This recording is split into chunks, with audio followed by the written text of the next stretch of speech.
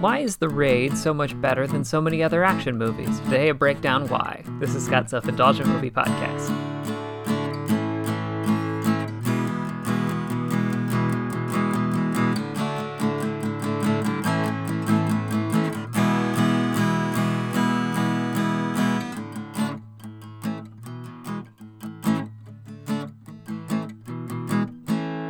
Hello, movie friends. Welcome to Scott's Self-Indulgent Movie Podcast. I am Scott, and today I'm talking about The Raid Redemption, a movie that I love, recently rewatched, and it just hit for me all the reasons that the fight scenes are so rad. So without further ado, let's get started. By now, most action junkies and martial arts fans are quite familiar with The Raid Redemption. The international breakout for star Iko Uwais and director Gareth Evans was an immediate cult favorite and garnered enough attention to get a sequel. That might actually be better than the original, but that's a story for another time. Whether you're watching it for the first or 50th time, it's pretty clear why. The fight scenes are awesome. It doesn't matter if it's a one-on-one skirmish or Uwais tearing through a bunch of blade-wielding enemies in a crowded hallway. The Raid reestablished the bar for hard-hitting action. And while it would be easy to point to the unique bone-crunching fun of an Indonesian martial art pencak silat on screen, it's easy to take great action choreography and screw it up. So what did Gareth Evans and company do to make their movie stand out and hit so damn hard? Well, here's a few things that this movie's fight scenes do better than almost anyone. First, we have build-up. Fight scenes should always serve a purpose. Sometimes we're demonstrating something about a particular character. Sometimes we're having a literal war between ideals. And other times we're fighting to stay alive. And sometimes this guy has a thing you want, you gotta beat the stuffing out of him to get it, aka a glorified fetch quest. But something great fights have are build-up, or what I've dubbed the pre-fight. I've done an extensive breakdown of the pre-fight concept, but the purpose is pretty simple.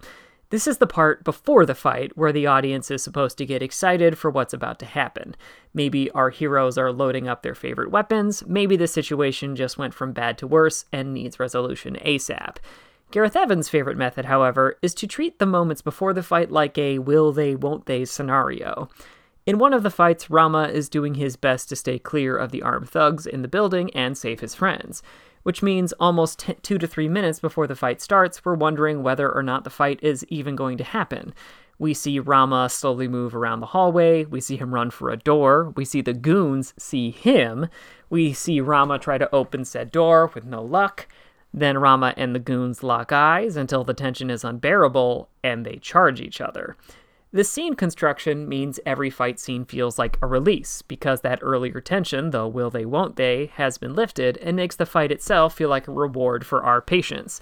And it also means you can have badass moments like Rama staring down a hallway full of guys to take out and Blind Fury charging them.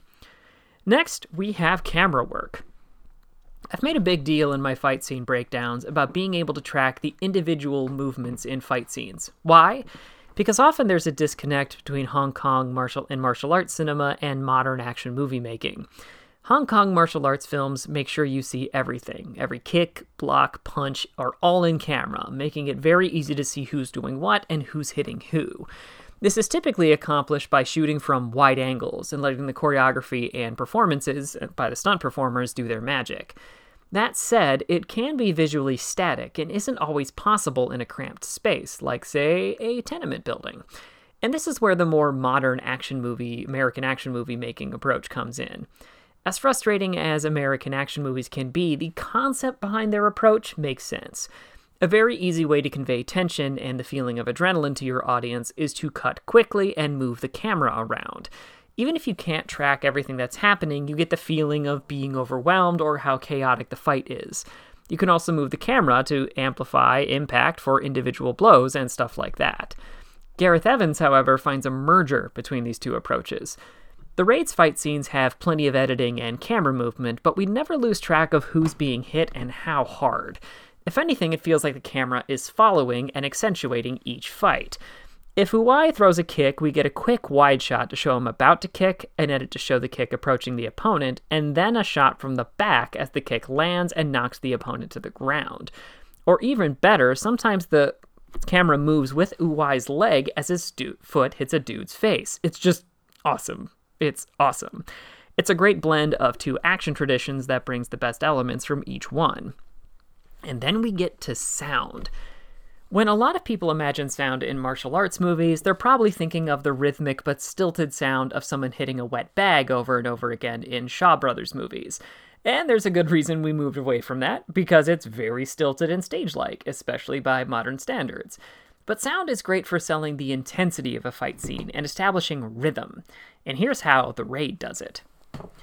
It should be noted that every fighter in The Raid yells their asses off. Charging your opponent? Yell. Throwing a punch? Yell. Just got hit? A different kind of yell? Still yell.